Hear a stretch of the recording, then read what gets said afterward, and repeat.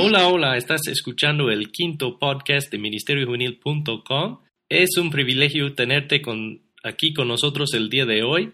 Lo que vamos a escuchar es una porción de una clase de discipulado con jóvenes que estamos dando aquí en el Seminario Teológico Bautista Mexicano, en la licenciatura en Ministerio Juvenil que ofrecemos acá.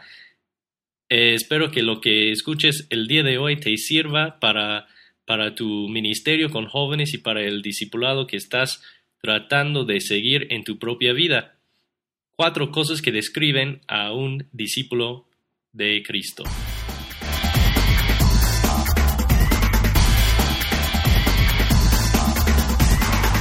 Yo tengo 4 cosas. Les voy a dar que tal vez están de acuerdo y tal vez no. Pero de lo que yo veo en la iglesia o en la Biblia, lo que yo veo en la Biblia acerca de los discípulos o las personas que realmente decidieron seguir a Jesús, hay como 4 cosas que más o menos describen a estas personas.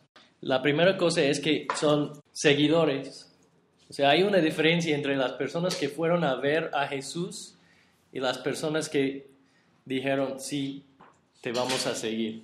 Porque seguramente había muchas personas que solamente fueron a ver el show de Jesús. Compraron su boleto, tenían interés, querían ver de qué se trataba y todas estas cosas. Pero un verdadero discípulo decide seguir a Jesús. En nuestro mundo también creo que tenemos este tipo de persona que solamente quiere ver de qué se trata, de qué me sirve, si lo que Jesús dice me va a ayudar o no. Creo que en nuestras iglesias tenemos muchas personas así. Hay muchos jóvenes y muchos de nosotros mismos que solamente seguimos a Jesús porque pensamos que vamos a tener una vida mejor por seguirlo. O nada más queremos investigar qué dice Jesús acerca de eso. Y hay muchos. Si tú vas a la cancha para platicar con jóvenes, muchos van a saber mucho acerca de Jesús, pero no son discípulos de Jesús. Entonces, un verdadero discípulo es un seguidor en todo. Cuando Jesús te llama, no solamente te llama a seguirlo de tiempo parcial. Hay muchas personas en nuestras iglesias que deciden seguir a Jesús, pero solamente en este aspecto de mi vida o en otro aspecto de mi vida. Y no lo siguen con todo. Y creo que es una diferencia. Un verdadero discípulo va a seguir a Jesús con todo. Discípulo significa estudiante, pero no solamente estudiante, sino una persona que realmente obedece lo que el maestro enseña. Entonces, si tú vas a ser un discípulo de Jesús, no solamente es, voy a estudiar la Biblia, es ponerlo en práctica. La segunda cosa que veo, especialmente en la enseñanza de Jesús acerca de ser un discípulo, es sacrificio. ¿Qué dice Jesús en Mateo 16:24? Si alguien quiere ser mi discípulo, tiene que negarse a sí mismo, tomar su cruz y seguirme. Porque el que quiera salvar su vida la perderá, pero el que pierda su vida por mi causa la encontrará. ¿Está hablando de sacrificio o qué? Nada, está hablando nada más de ver a Jesús y decidir seguir.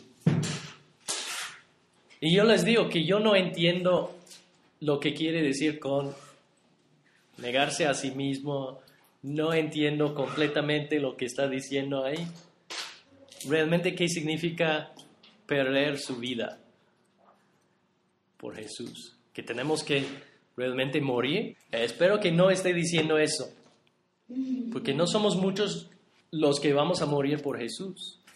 Como dijimos antes, tenemos la bendición de vivir en un país libre donde podemos adorar a Jesús sin problemas, muchos problemas. Pero significa sacrificio. Número 3, un verdadero discípulo es un siervo. Siempre estaba enseñando a sus discípulos acerca de servir.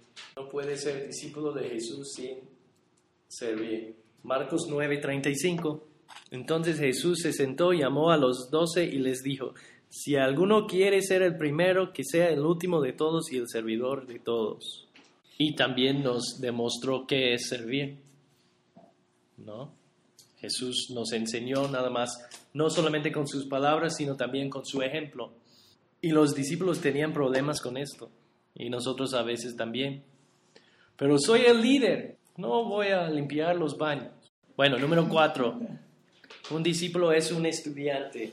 Jesús siempre está enseñándoles cosas, y lo vemos mucho en los evangelios. Siempre está enseñando. Significado de la palabra discípulo es inscribirse como estudiante. Inscribirse como estudiante. Pensando en los momentos de Jesús, había muchos maestros con muchos discípulos. Entonces, pensando en eso, probablemente estaban buscando a alguien que querían seguir. Yo quiero seguir a este maestro, pero yo voy a seguir a Jesús. Y tenían que escoger. Nosotros no tenemos opción. Bueno, creo que sí, tenemos opciones. Podemos seguir a muchísimas diferentes personas y ser sus discípulos. Un discípulo es un estudiante. Ahí lo tienes, 4 cosas que describen a un discípulo de Cristo. Y lo que no puse en el audio que hicimos en clase es que yo hice la pregunta: ¿y qué añadirías a estas 4 cosas que realmente describen a un discípulo? Y lo que quisiera que tú hicieras el día de hoy es que pensaras en estas cosas, esas 4 cosas, y también en otras cosas. ¿Qué realmente significa ser un discípulo de Cristo? ¿Cuáles son las características? ¿Cuáles son las cosas que describen a un discípulo de Cristo?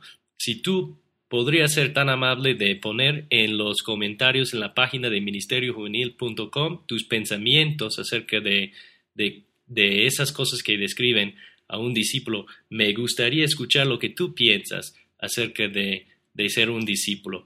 También quiero invitarte a que vayas a congresomj.com para ver qué estamos haciendo, qué estamos planeando para nuestro Congreso Nacional de Ministerio Juvenil, que se va a llevar a cabo aquí en la Ciudad de México el 27 y 28 de noviembre.